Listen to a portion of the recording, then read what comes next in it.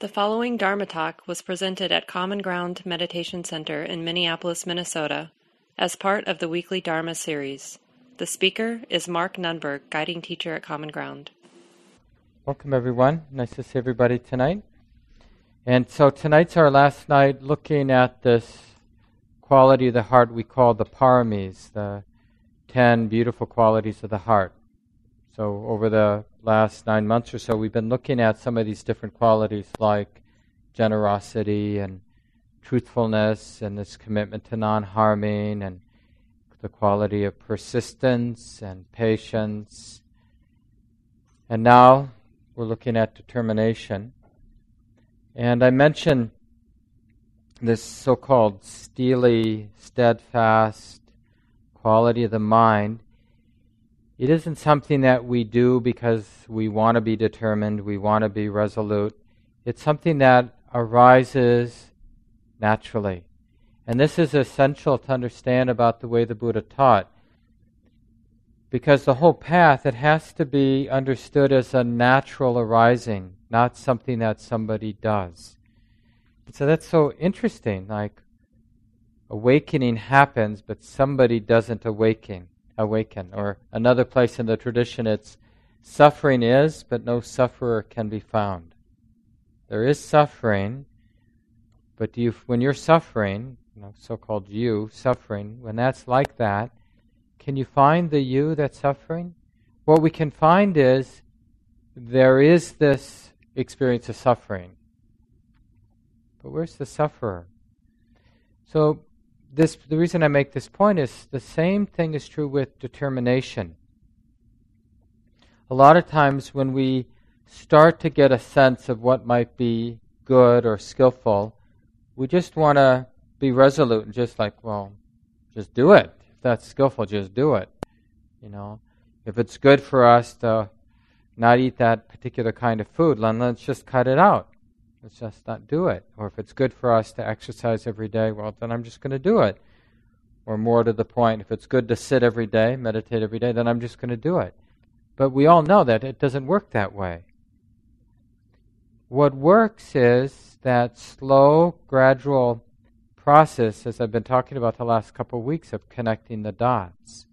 So that powerful determination comes because the mind has gradually been growing the confidence, having seen that doing this, doing that leads to this good thing, or doing these not so good things leads to this bad thing. We have to see it clearly over and over where we're connecting the dots.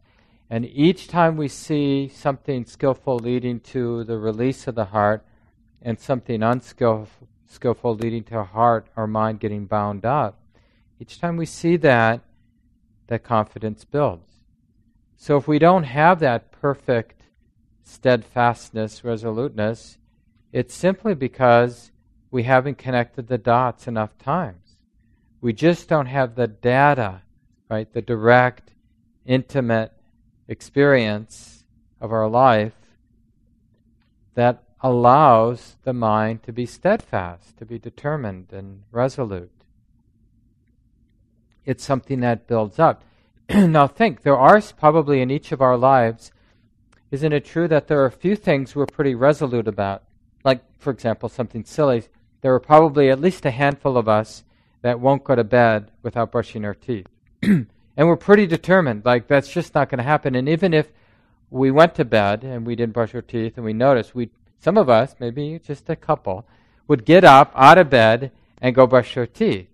Or other things like that where we have really connected the dots enough times, like, no, I am tired of them drilling in my teeth and, putting mercury in to fill in the hole, or, the stuff that they do. I'm just tired. I'm going to do, if I can do something, I'm going to do it.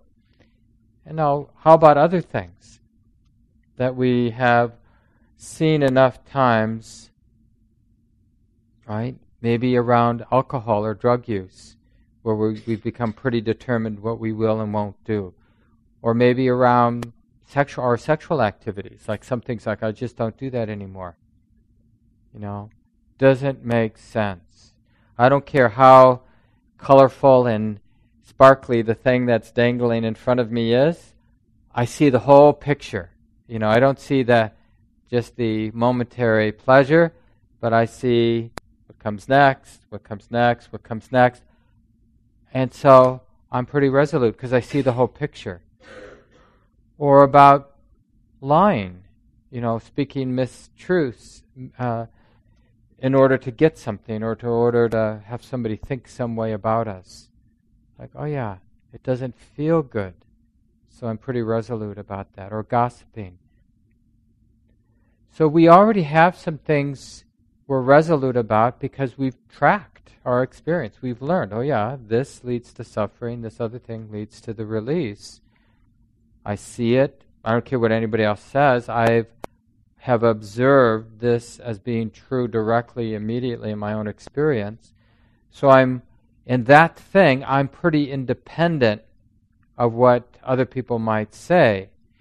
Now, the things we're not independent, we can be swayed. Somebody says something and we get sort of enchanted by it, and then somebody else says something else, and it's like getting blown around by the wind.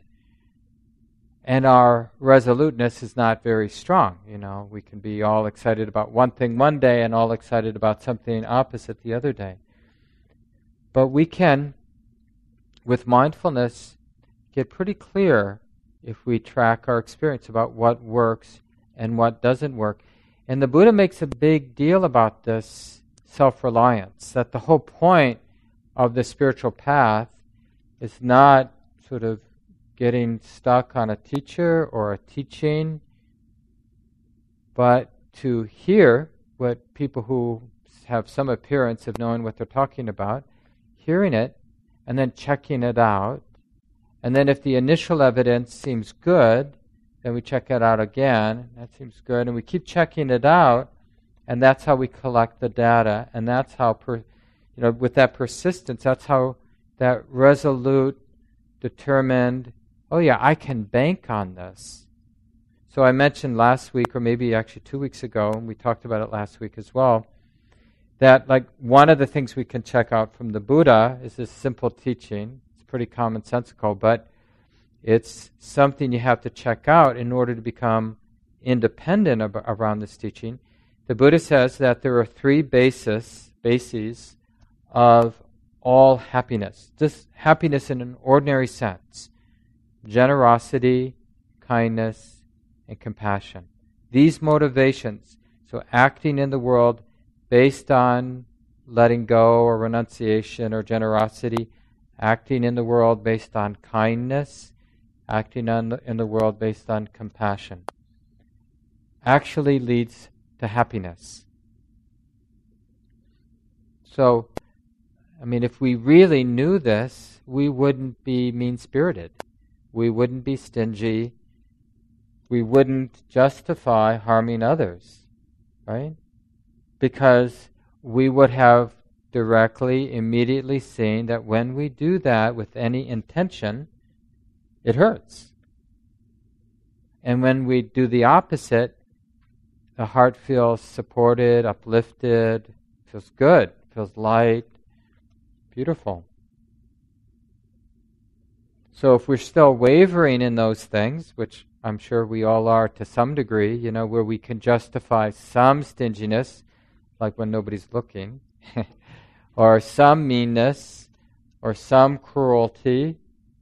Like one of the places a lot of us can justify cruelty is choosing to be unconscious of how we're part of systems that are unjust because it's complicated, So because it's complicated, I don't really, or because we think that we can tell ourselves a story that it's somebody else's responsibility.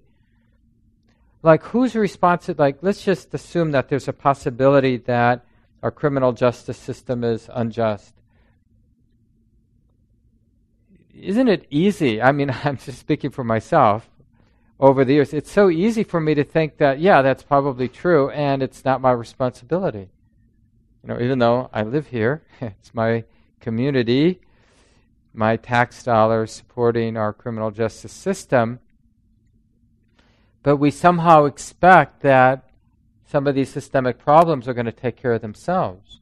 So this is how some of us, we might not actually go out and hit people, steal from people, but we might be willing to be part of systems that are causing harm, but we're just too busy to care. Or we conveniently have an idea that it's somebody else's responsibility, that I don't have to, or that it's complicated and it's hard to figure out what to do. All of which is true. It is somebody else's responsibility too, and it is complicated. It's not clear, like, what to do, at least not to me. But that doesn't mean not doing anything is the best response, just because it's complicated. So the first step is just for us, like we hear these teachings from the Buddha, you want to become more efficient at happiness? Do you want more happiness, more lightness, more ease? Then check it out. Cultivate generosity, not stinginess. Cultivate kindness, not mean-spiritedness. Cultivate compassion, not cruelty. And see what gets set in motion. See what begins to arise more and more in your life. And then, even in a more refined or more subtle way, one thing that the Buddha invites us to check out, and if we do check this out, perhaps we'll become completely resolute, fearlessly determined to set this in motion if we check it out and the evidence bears it out. And so one of the things, this is a gross paraphrase, but one of the things the Buddha would say for us to check out is that cultivating over time, gradually, a radical presence, sensitivity, openness, what we generally call mindful presence, which means, here's the kicker, which means in those moments of being mindful, we think, well, I'm already pretty mindful. I mean, that's a sure sign that you're not mindful, by the way. The basic assumption that I'm already aware, this is really the first insight when you start cultivating mindful awareness, is we realize how much of the time we're distracted. I mean, even during those formal times when we sit down to practice meditation, all we're doing, the point of what we're doing is to support the continuity of awareness. What we'll realize is, maybe, who knows, I mean, I'm just kind of guessing, but 5 to 20% of the time. But maybe closer to 5%. But some of you might be, really skilled at this.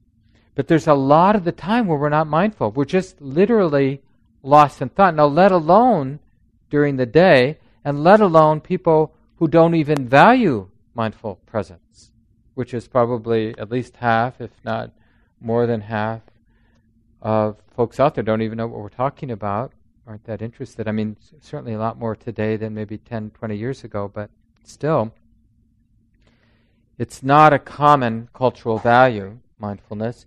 And even those people who might value it theoretically aren't systematically doing anything to make it more likely that they're going to be mindful. And even those of us who are systematically trying to set this in motion, to make it a habit to be mindful, there is so much momentum towards distractedness, being lost in thought, that we have to be really humble about sort of the task at hand.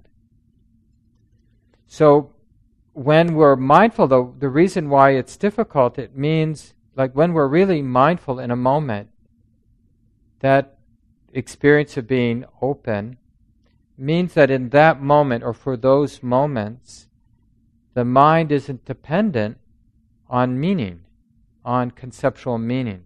It's not, in a sense, entrapped or dependent or contained by the idea or the interpretation of that construction of my thinking mind about what's happening right now.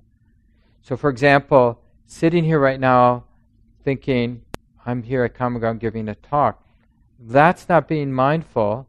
That's being identified with a thought, I'm here at Common Ground giving a talk. The actual experience of being here at Common Ground giving a talk has nothing to do with those thoughts. Now, I could be mindful knowing that those thoughts, that the thought, I'm at Common Ground giving a talk, is arising in the space of the mind. That would be mindful, a moment of mindfulness, right? Knowing that, oh, that's just a thought.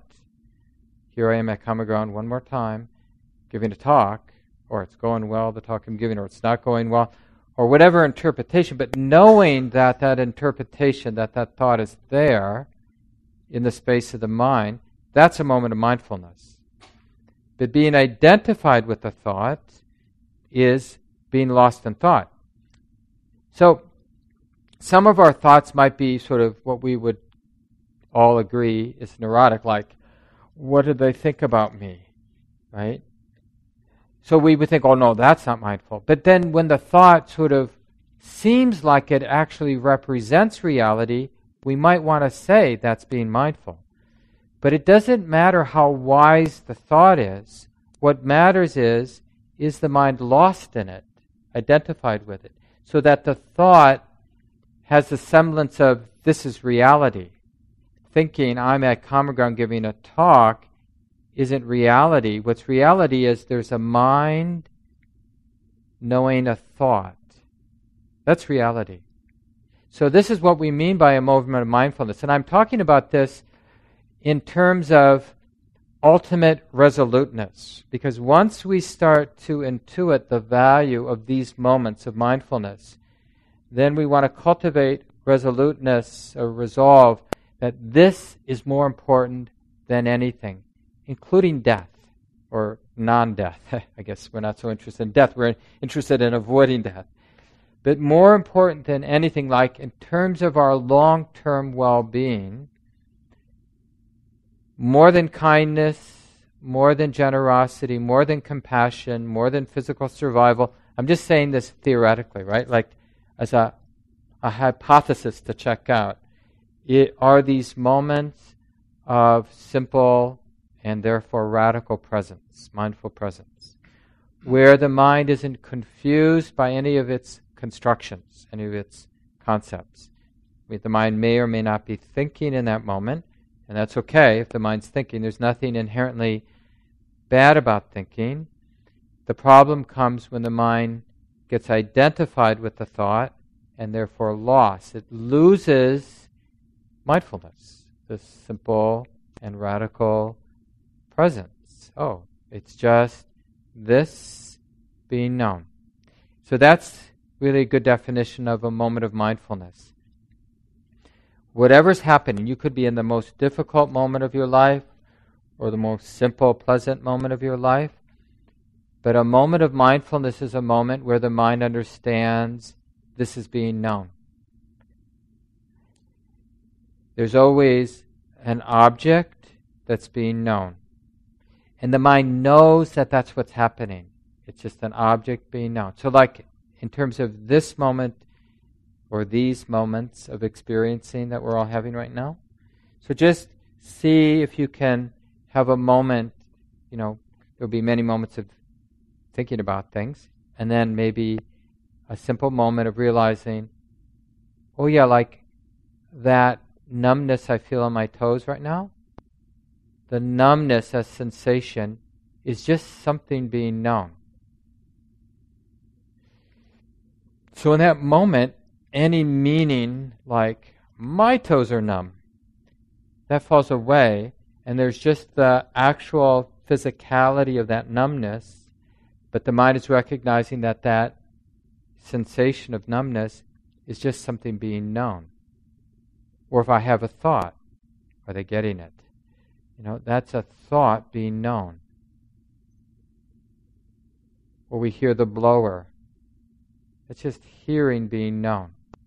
You see, it's a real step towards simplicity, a really radical step towards simplicity. And we don't let go of conceptual meaning because somebody told us to. the way that the mind drops its addiction, its identification with the meaning that the thoughts are constructing, is recognizing that thoughts are being known. Sensations, physical sensations are being known. Hearing is being known. Seeing is being known. Like, can you notice the difference between the mind's interpretation or perception of what's being seen and just seeing? Right? Like, to notice that, like, seeing means that there's shape and color and form being known. Just the raw experience of seeing, that's different than the thought or the perception or the interpretation, like what the mind is telling itself is being seen. You see, they're two different things. Both can be known. It's not like one's better than the other. But what's important is to realize that when one's being known, that's what's being known. And when the other's being known, well, that's what's being known. Like that pure experience of seeing versus the perception of the visual experience. Same with hearing, of course. There's this sort of pure experience of hearing. And then there's the mind, oh, that's probably the furnace. That's not hearing. That's a perception or a thought. Oh, that's probably the furnace I'm hearing. But the actual experience of hearing that blowing sound, that's just that sound being known. And remember, the emphasis is being known more than the object. Like the thought is being known. The sound is being known. Because that recognition that it's just something being known is a counterweight to the story that the mind would otherwise be constructing and getting identified with. Right? It's like an alternative reality. Normally we're in the reality, living in the reality of the story that our mind is thinking. Right? Does that make sense? And then we can break that bubble, pop that bubble, by realizing it's whatever my life feels like, looks like, or is right now, it's just something being known. Life is never more complicated than something is being known. Right? That's actually the subjective experience of our life. Something's being known. Now the key here, so this is one of those things the Buddha is asking us to check out. He's asking us to check out, does generosity, cultivating generosity, abandoning stinginess, actually directly lead to happy states? Does cultivating kindness versus meanness actually lead to happy states? Compassion versus cruelty actually lead to happy states? And we check it out and we say, wow, I guess he knows something, although it's probably common sense, but if it actually works, why aren't we doing it? Like, why aren't we actually cultivating generosity, kindness, and compassion all day long? I mean, basically, we think we're living all day long in order to be happy. I mean, don't we read the news and watch TV and do all the things we do in order to be happy? Well, now, if someone said, no, this is what makes you happy, well, you would think we'd want to do it. And we can do all those other things we do, but do them in the spirit of generosity, kindness, and compassion. And then the Buddha pulls out the kicker, like, those make you pretty happy, but you'll still be a vulnerable human being. You could get really good at cultivating generosity, kindness, and compassion, and in a relative sense, you're going to be a really happy person. And maybe some of us know people who are pretty good at generosity, the generosity, kindness, compassion thing, right? If we're lucky, we know a few people who are, relatively speaking, pretty good at these three things. And we'll have time at the end. It'd be nice to hear from people. But I'm guessing that our experience is that those people tend to be pretty happy. In the same way that those people we know who tend to be stingy, mean, and cruel are very unhappy people, generally speaking. Isn't that true? I mean, now, if it's really this obvious, we we've been a little foolish that we haven't been more devoted to cultivating what actually leads to straightforward, ordinary states of happiness. And then the Buddha says, as happy as you are cultivating those three things, you're still in a state of being vulnerable. So you can even step outside of any possibility of suffering, but you have to develop a more subtle resolve. And it's about realizing the mind, realizing the heart that can put things down. This is what we mean by being mindful. We're putting down meaning, we're putting down the mind's misunderstanding about concept, about its mental constructions. Doesn't mean we're not going to pick it up, right? So just because in any moment when I'm sort of raging about something that somebody did, and then a moment of mindfulness arises, and the mind realizes that's just a thought, and that knot I feel in my heart right now, that's just sensation being known, right? And that whole idea of me being so angry and me got to get revenge, it just pops, right? Doesn't it? It just disappears.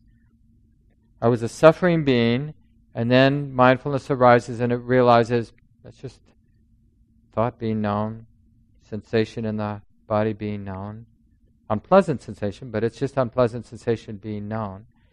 And all of a sudden things are very simple, and the heart is so much more free than it was a second before when I was lost, identified with the spinning, the rageful spinning of my mind, mental proliferation of my mind. So we start having experiences like that, and then we become pretty resolute about popping the bubble, about being more and more mindful, more and more moments of mindfulness. And it's not about becoming somebody, it's about putting everything down. Realizing that the heart or the mind can put down, really we're only putting down one thing. We're putting down the mind's attachment or identification with its interpretation or its story. And who is the star of all of those interpretations and stories that we get identified with? Me. Right? We're always the star. So that's why in Buddhism we talk about realizing the truth of non-self. Doesn't mean, it isn't quite right to say there's no self, because that could just be another self-story, right? I could start telling myself stories about how it's all empty. And later, a Buddhist saint, Nagarjuna, maybe like, maybe 800 years after the time of the Buddha, I forget if it was the 3rd century BC or... anyway, several hundred years after the time of Buddha, this saint, Nagarjuna, says something like, this is a rough paraphrase, people who believe in emptiness are insufferable. It's like, or hopeless. To sort of use the concept of not self or emptiness, or that it's all nature, there's no center to what's going on, to use it as a thought for the mind to get identified with is just more craziness, right? Doesn't change. This is like, would be a fundamentalist Buddhist. It's all empty, getting on our platform. It's all empty. Because what's important is not identifying with, or we could even use forget something subtle like the teaching on the not self quality, but even something more, acceptable like generosity, and thinking, generosity is the way we should all be generous, but making a big story about how stinginess is bad and generosity is good, that's just a story that the mind's identified with. So we're learning to trust, like put our heart upon, have faith in this liberating power of putting down all meaning. Not replacing neurotic meaning with better meaning, right? That's the world of therapy, which is really useful, right? And therapy exists not just when you go to, a professional therapist, but therapy exists in all spiritual traditions, including Buddhism.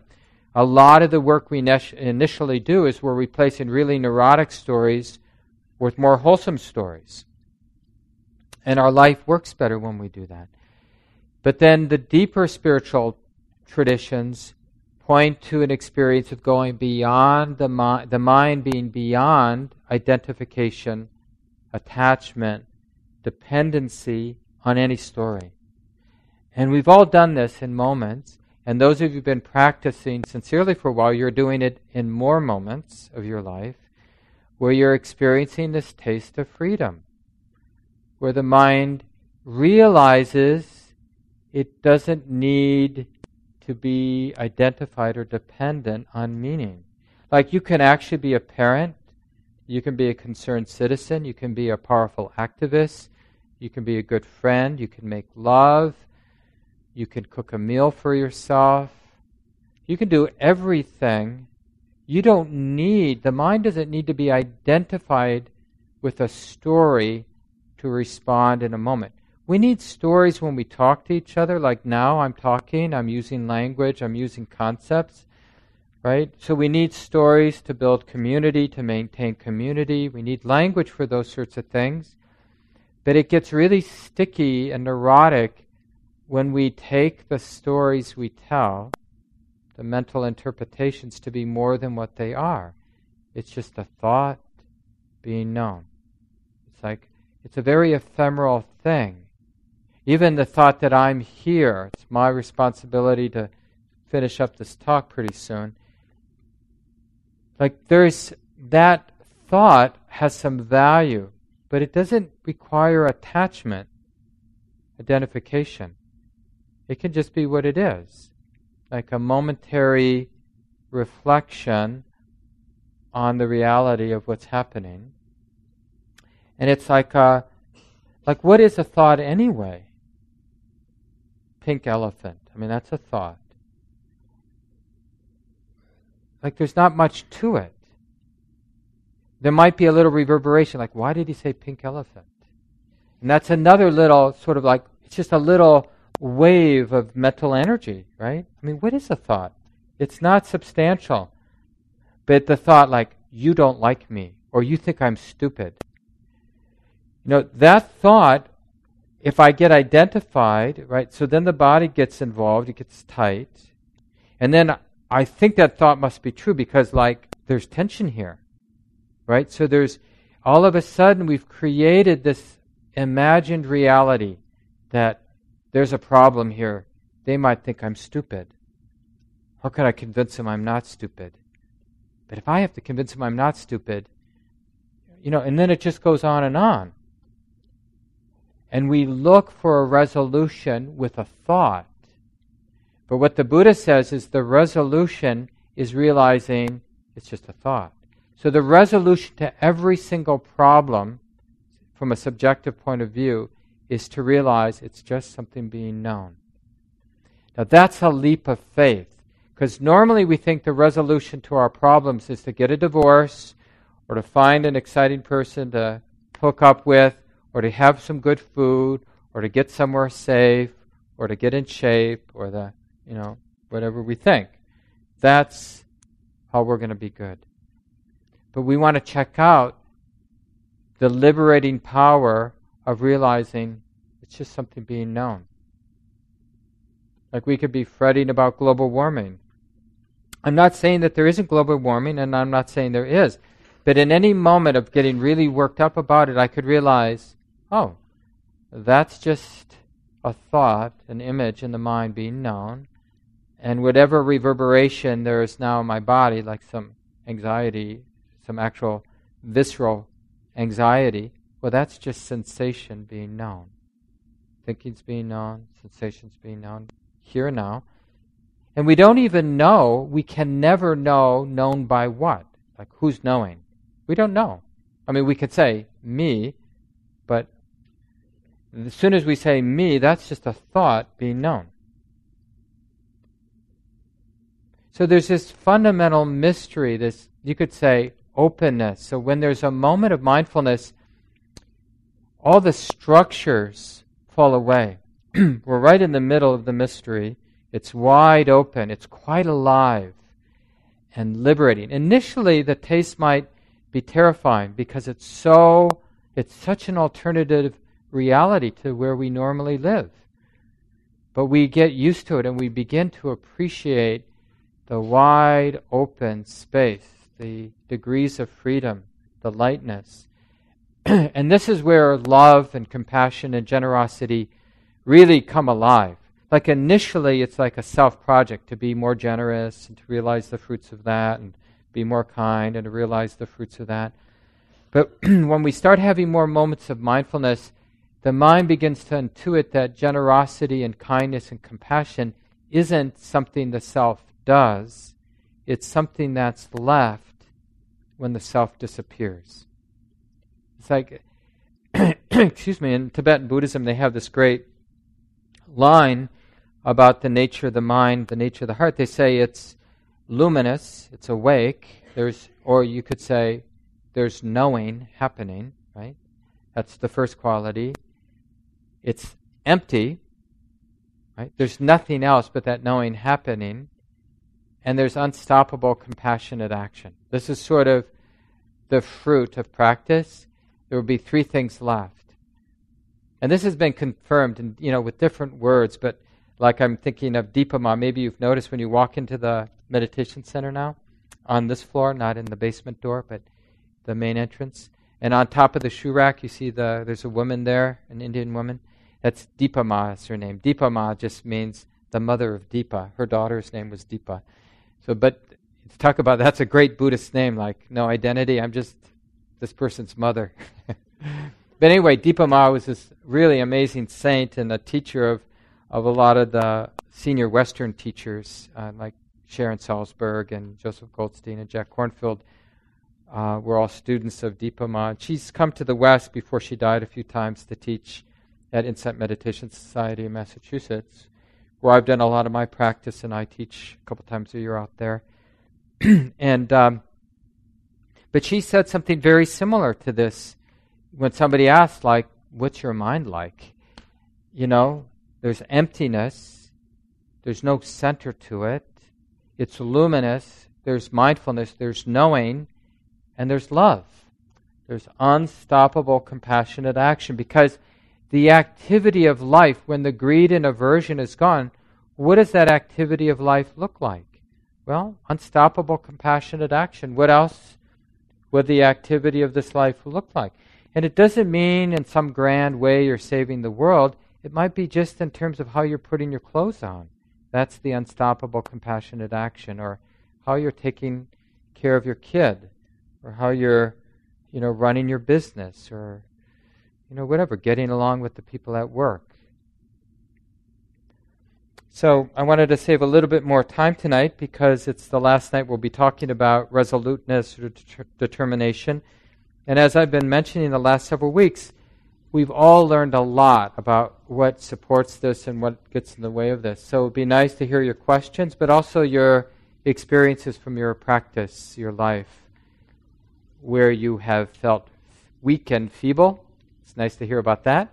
And where you felt resolute at times in your life. And where that resolution, especially where it came from you really understanding something about life. And then that confidence, that resoluteness, was born out of that clarity that you had from simply paying attention. And it's nice if you say your name too. So who'd like to begin? What comes to mind?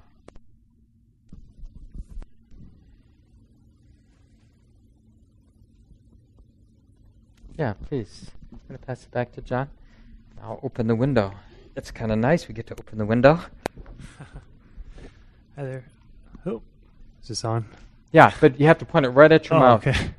Yeah, I guess when I've been thinking about resoluteness and compassion, the one thing that sometimes can be a challenge to me is when I think about having to sort of maintain or create certain boundaries to maintain healthy relationships, and how to, I guess, practice compassion, but at the same time trying to sometimes, I guess I've just sort of in the past few months sort of come across just in working relationships that there are times where you do have to draw some sort of I don't know if it's a line or just, something to, I guess almost, to almost, make sure that you're maintaining a relationship with someone and sort of having it grow in a way. Yeah, yeah. And it sounds like you're speaking from experience, like where in previous experiences where you didn't have clear boundaries, where you didn't speak in a fearless way to help define the boundaries, there was suffering. Maybe you're suffering, maybe the other person's suffering too. And so why couldn't a quality of resoluteness be born out of having seen what happens when the boundaries aren't clear, right? Because you've seen that maybe more than a few times, I'm guessing all of us. So then we get better. I mean, imagine or remember how it was when we were young. And like the first time we sort of had a relationship with another person. And it was like all kinds of deluded thoughts, like this is it forever. And burying our soul and whatever we did back then. Only to realize that, well, maybe we didn't know everything then. Maybe we didn't sort of take care of ourselves then. So how do we do that? So we make the mistakes, and then the positive fruit from the mistakes we've made is we become more and more resolute. Let's not do that again. So I think that could be a good example. Is like the desire, that wholesome, resolute desire to communicate well, to speak your truth in this relationship, could be exactly what we're talking about, resoluteness. And to kind of shore up that resoluteness, like if you're going to have a conversation, to take the time to remember what you've learned from your previous experiences. And it's not only from our own. We learn a lot from our friends, that we, all the relationships we've seen happen around us. So we're collecting data directly, immediately, but also through observation. And we learn a lot. But we have to be reflective on it. We have to draw to the surface what life has taught us. And this is a place where thinking is helpful. This is a good example where, why we don't want to think that thinking is bad. We just want to be able to put it down so we can pick it up in a fresh way.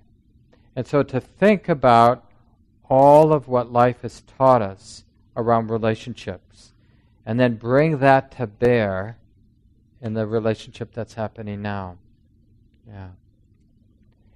So we don't have to repeat the mistakes, because we see ourselves doing that, don't we? Because we didn't take advantage of the suffering from the previous mistakes. We didn't mine it and distill it. Oh yeah, this is what of that doesn't work. Thanks, John, for bringing that up. So yeah, Femi, want to pass the mic over? As always, Mark, thank you for the teaching. So this has been up for me lately, in that a while back I made the commitment to stop trying to be good. Just don't do it, because I was efforting a lot and putting a lot of stress on myself to be a good person. And the commitment that I made instead with that was to be resolute in whatever I do.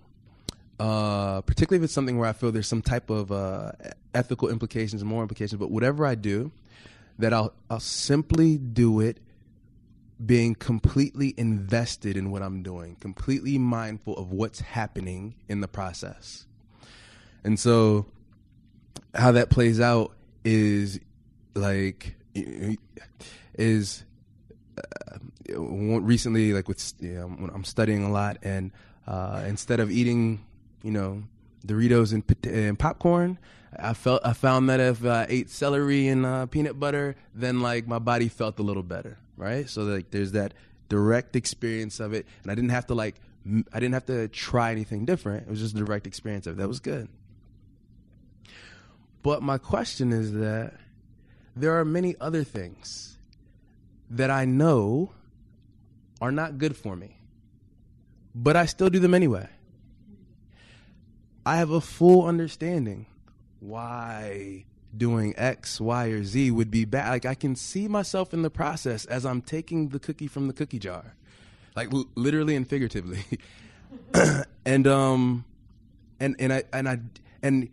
the best I've been able to amass with that is that in some way, like, my habitual life patterns, the causes and conditions that I've previously sown have made these current patterns so sticky that even with understanding them intimately, I haven't been able to let them go.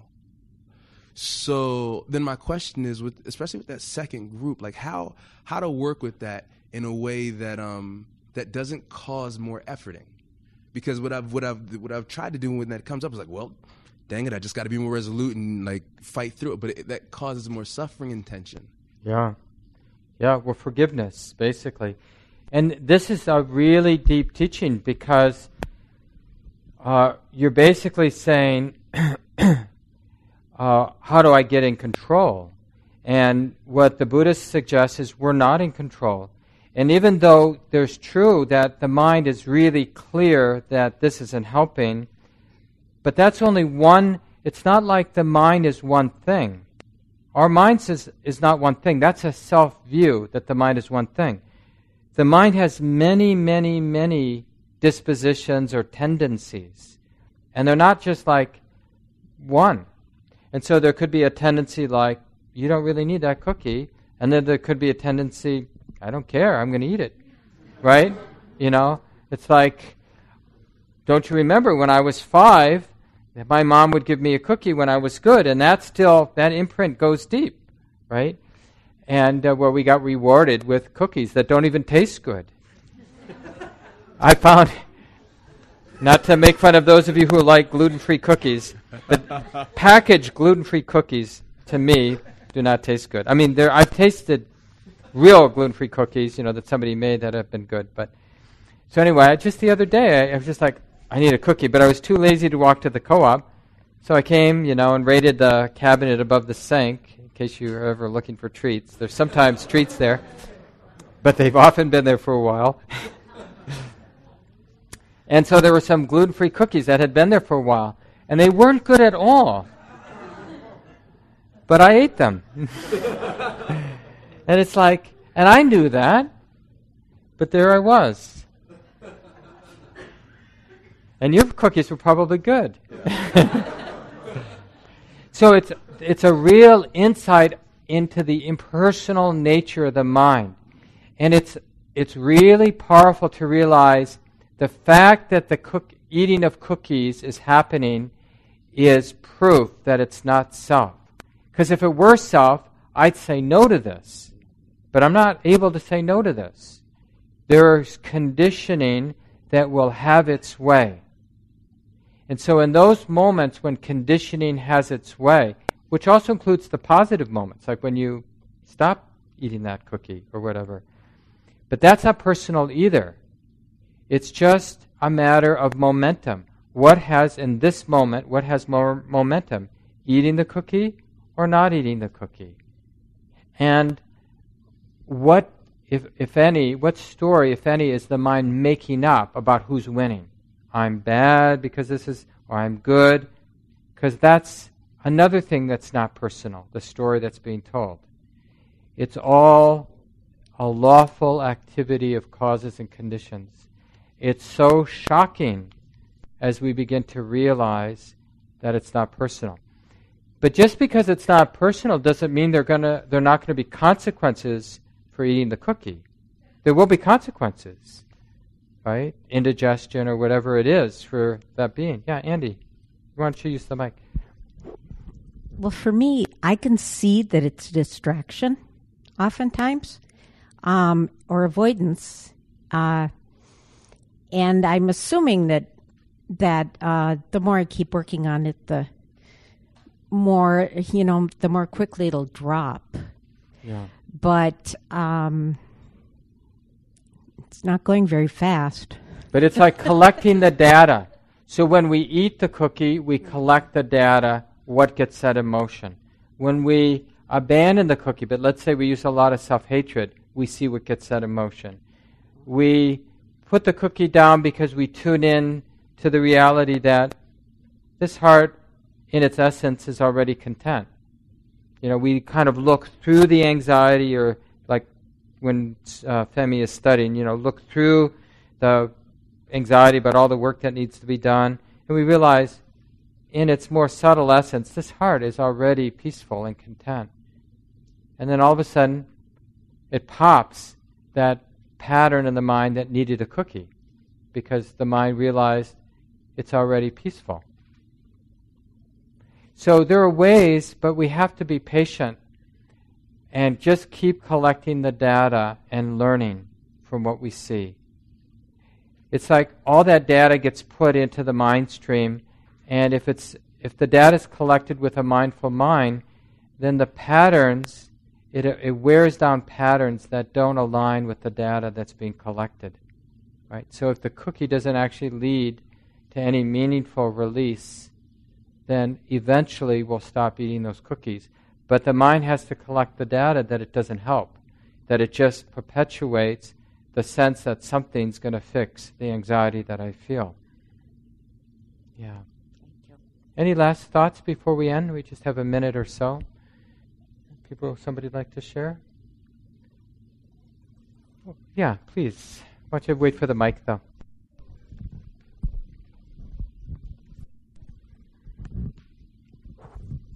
My name is Sudip, and I just wanted to say in the co-op and the grocery aisle, there's this.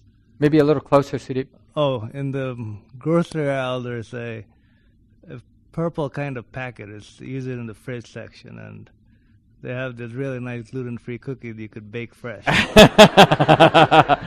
See, we don't want to know that. It's like somebody telling us, the new House of Cards is out, and you can binge on that, and then we'll all be dead tomorrow.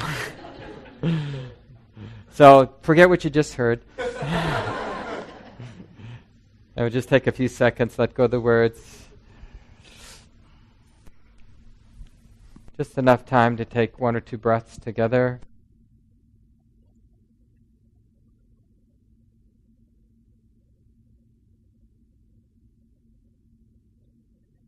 And just appreciating in the most simple way that we care about this life. And with an easy extension, we realize, may all beings be free from suffering and the roots of suffering. Just feeling grounded in that simple value. This talk, like all programs at Common Ground, is offered freely in the spirit of generosity. To learn more about Common Ground and its programs, or if you would like to donate, please visit our website, www.commongroundmeditation.org.